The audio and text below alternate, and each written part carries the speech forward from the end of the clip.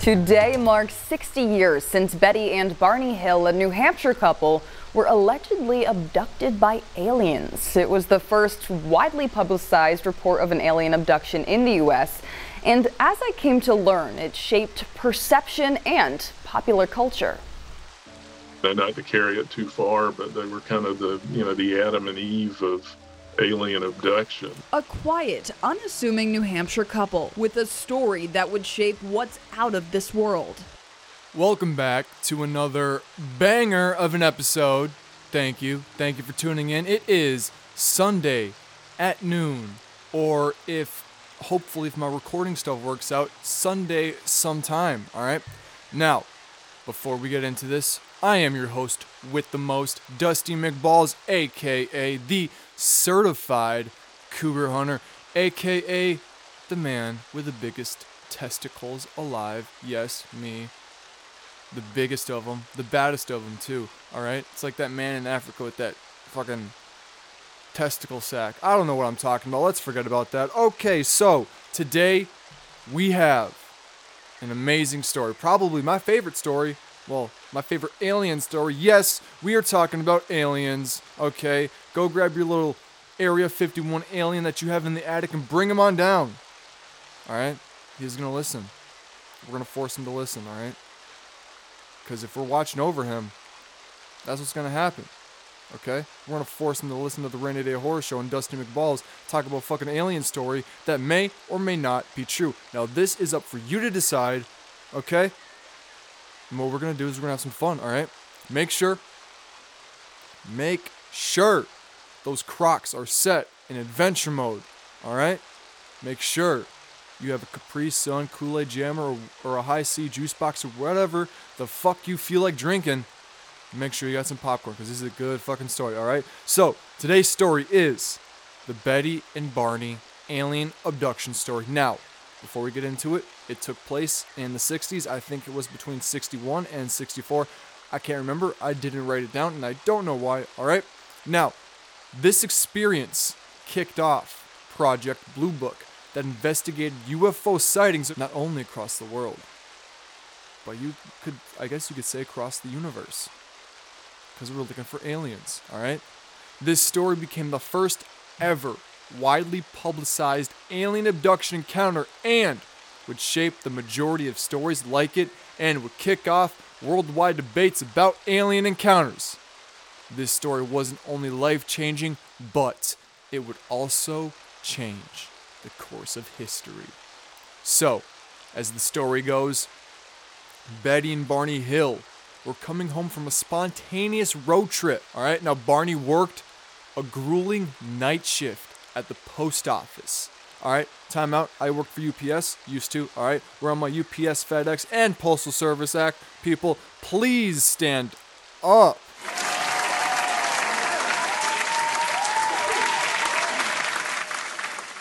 Round of applause, because that shit sucks, and I'm happy I'm out of it. Oh my god. Now, he would drive 60 miles each way to and from work. Now, Betty's job wasn't any easier. She worked for the state handling child welfare cases. Now, while their time was mainly consumed by work, the little free time they did have, they spent it at the church and participating in civil rights movements. Yes, we have an interracial couple. Will my interracial couples please stand up?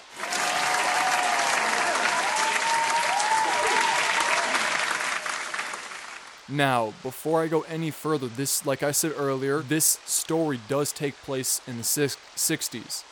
So I could only imagine what Betty and Barney went through after releasing the story. Not only because they're an interracial couple, but because they're an interracial couple with an alien story. And I bet not a lot of nice things was done for them or given to them. So, now as the story goes, they were only married for roughly 6 months. And this trip and this encounter was their delayed honeymoon. Now, they were going to go to Montreal and Niagara Falls, not planning on meeting the tall gray people, okay? Now, they left so impulsively that they had only $70 for this trip because the banks were closed for the weekend. This encounter happened on the last night of their 3-day trip. They were just chilling, hanging out in a Vermont diner, getting energized, drinking some coffee, getting some food for the drive home. Now they were trying to rush home to beat the rain from an approaching hurricane. So Barney and Betty left the diner around 10 p.m. hoping they'd get to their house in New Hampshire between 2 and 3 a.m. September 19, 1961. Barney and I'm driving home from Montreal. Saw a strange light in the sky, which changed directions, came in, started following us. In an area known as Indian Head, it came out over the highway, stopped in midair. Now as they started driving home, they noticed a strange light in the sky. At first, they thought it was just a shooting star, nothing too major, but as they drove each mile, the thing kept getting closer and closer, and not only closer, but bigger and bigger, like a penis. What? Now Barney, an ex-World War II vet, reassured his wife that it's just a satellite, that it probably went off course, but the light seemed to move wherever the car went, and it just wasn't like on a clear, straight road. It went down like a curvy mountain road, and the light would zig and zag, and it would duck behind trees, only to reappear moments later. And sometimes it looked like it was coming at them. Well, the next thing you know, they pulled over at a road stop / like picnic turnout to get a closer look at whatever this fucking light was. Now, the couple had a pair of binoculars, so Betty grabbed them and looked through them, and what she saw was unexplainable. Betty saw the light, but not only did she see the light, she saw a spinning object within that light. So, she then looked to her husband, Sir Barney, and said, "Barney, if you think that's a star or a satellite, you're being ridiculous." Now, Barney knew she was right, solely based on their surroundings. The night was way too quiet, and the object made zero noise. Like, if it was a plane and it was the dead of night, you'd be able to hear a plane. So, that kind of ruled out in his head, like, if it was this close, I would be able to hear it. It's close enough for me to hear it. So he's like, it's not a plane, it's not a helicopter. So, after that assumption, he's like, well, let's get in the fucking car. And after they got in the car, they started driving again. So now, as they're driving, they're roughly 70 miles away from the diner. Then, all of a sudden, the object, the UFO, was 100 feet above their car. Next thing you know, Barney stops the car, grabs his gun, puts it in his pocket, and rushes into a dark field, leaving Betty in the car. Chivalry at its finest. Give me a hell yeah! I said give me a hell yeah! But what he saw would scare any human being. Barney got out with the binoculars in an attempt to identify this craft. You know, the old-fashioned straw hats that men used to wear, the flat crown and brim, that's what it was shaped like.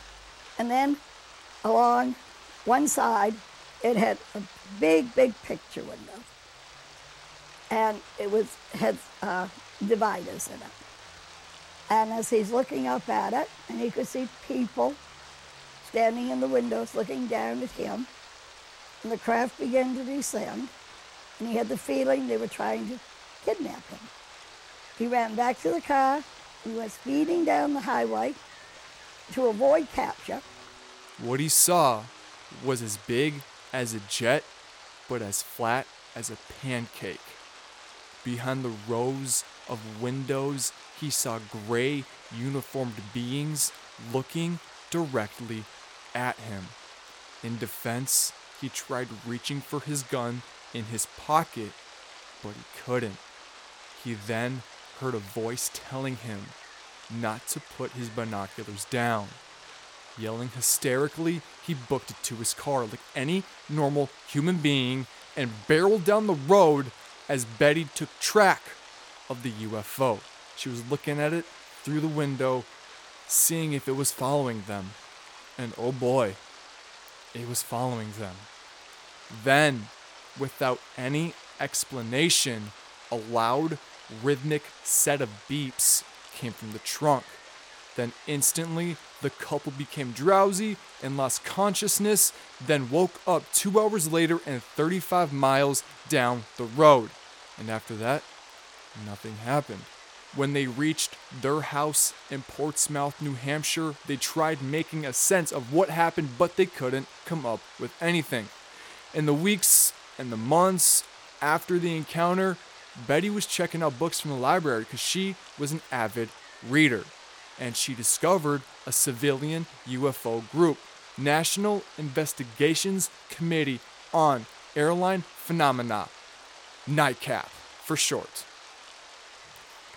She also reported the experience to the Air Force because she was worried about radiation. And then this is where Project Blue Book, butchered that. This is where Project Blue Book was born. And like I said earlier, Project Blue Book expands and researches all the UFO activity on the world. Well, in the world, specifically in the US, but you get what I mean. Now, in the next couple of years, Betty started suffering from disturbing dreams, and Barney started suffering from anxiety and developed ulcers. So, the scared couple sought out mental health experts. The couple ended up meeting Ben Simon, a psychiatrist and neurologist who specialized in hypnosis, which was a mainstream practice at the time. Next to, electroshock therapy. That's what I was thinking of. Betty Hill also undergoes hypnosis, designed to recall what happened that night. Trance, Betty. In a deep, deep sleep, deep asleep. Fully relaxed or asleep. Under hypnosis, Betty remembers everything. Through the months of weekly sessions, Ben was able to help the couple piece together what happened that night. So, this is what was said. A vessel landed on their car, putting them to sleep. Afterwards, gray beings led them up a ramp into the spacecraft. Once inside, they were then separated and were taking turns going in and out of examination rooms.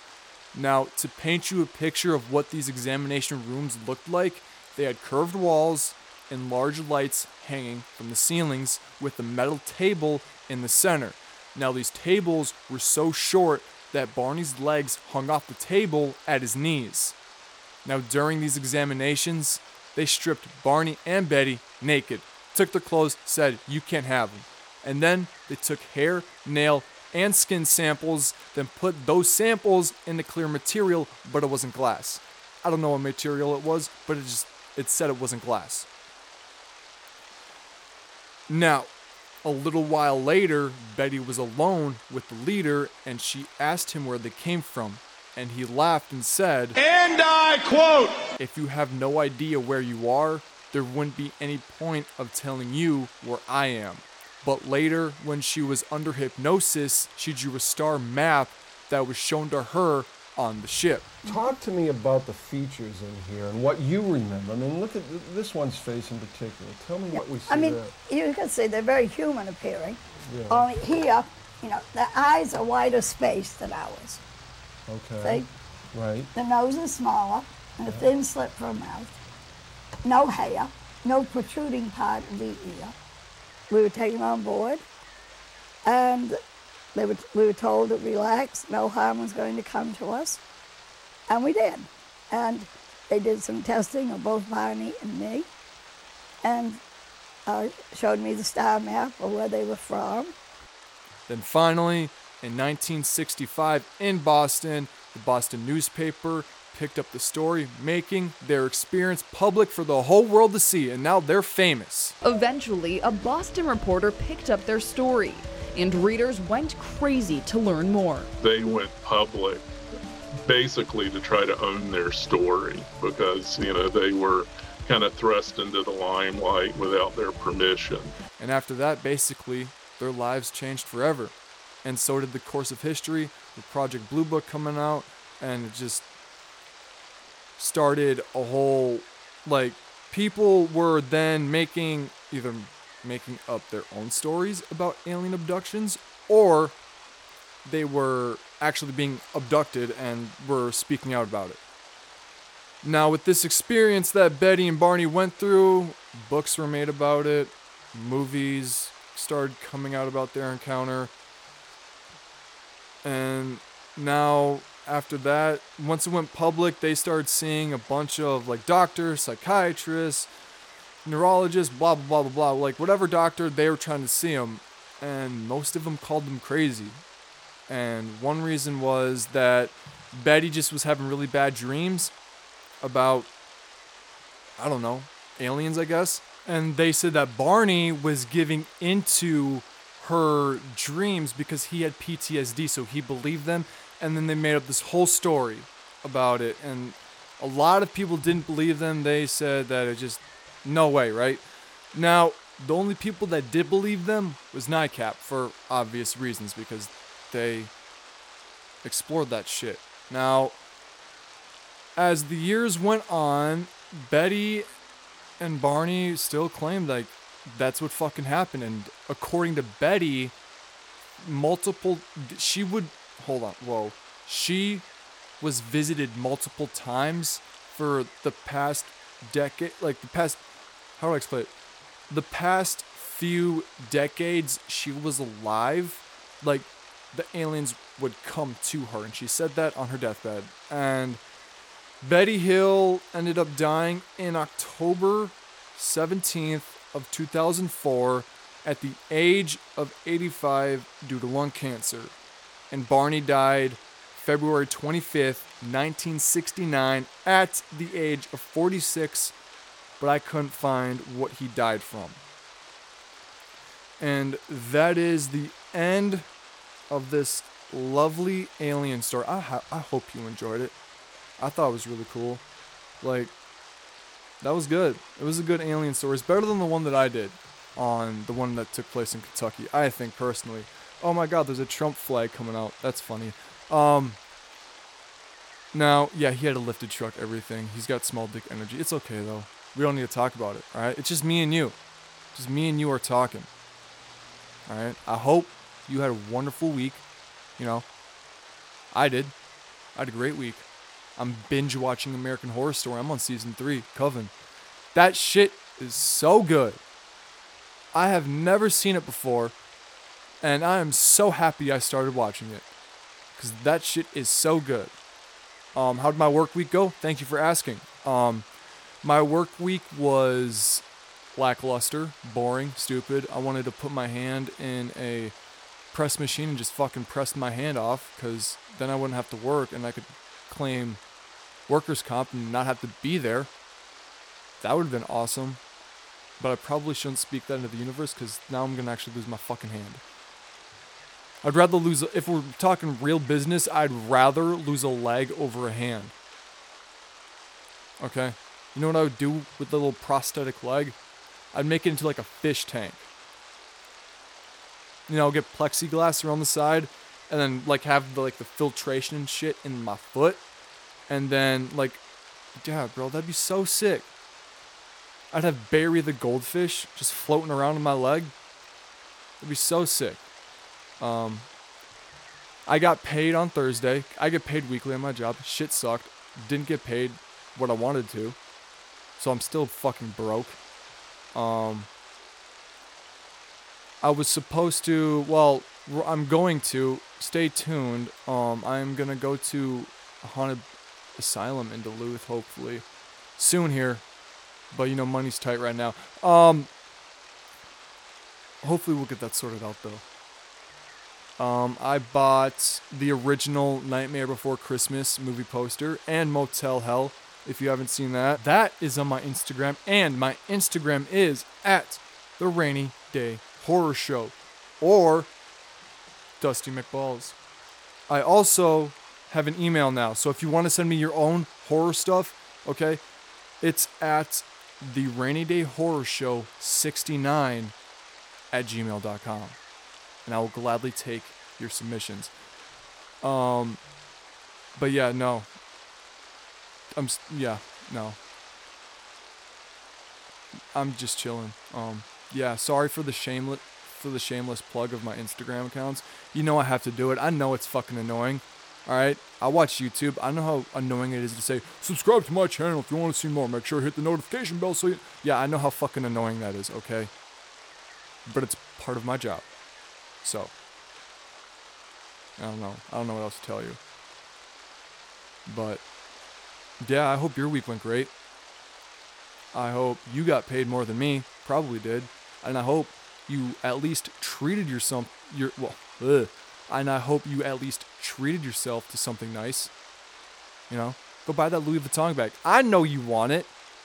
Listen, I'm not enabling your bad money choices, but like, come here, listen to me. Go out and buy it. You deserve it, alright? I want you to be happy. Alright? Now, that is it.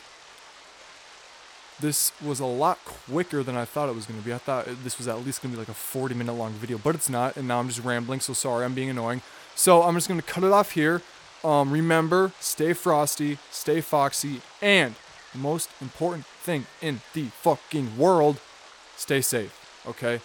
I don't want to hear a bad... I don't want you in my podcast, because you know I will. You know I will put you in the podcast. If you go out and you get your hand fucking chopped off by a serial killer, I'm putting you in here. Okay? Sorry, not sorry. Alright? Alright. I love y'all. I hope you guys are doing well. I'll see you Wednesday. Yeah, Wednesday for my Reddit horror story. And then we'll be back. More certified bangers of an episode. I love y'all. See y'all Tuesday. Deuces.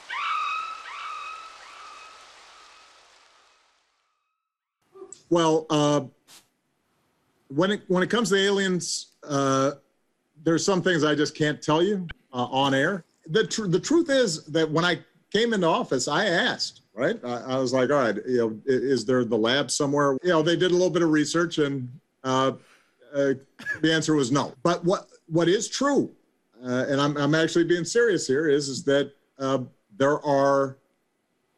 there's footage and records of objects in the skies that we don't know exactly what they are. We can't explain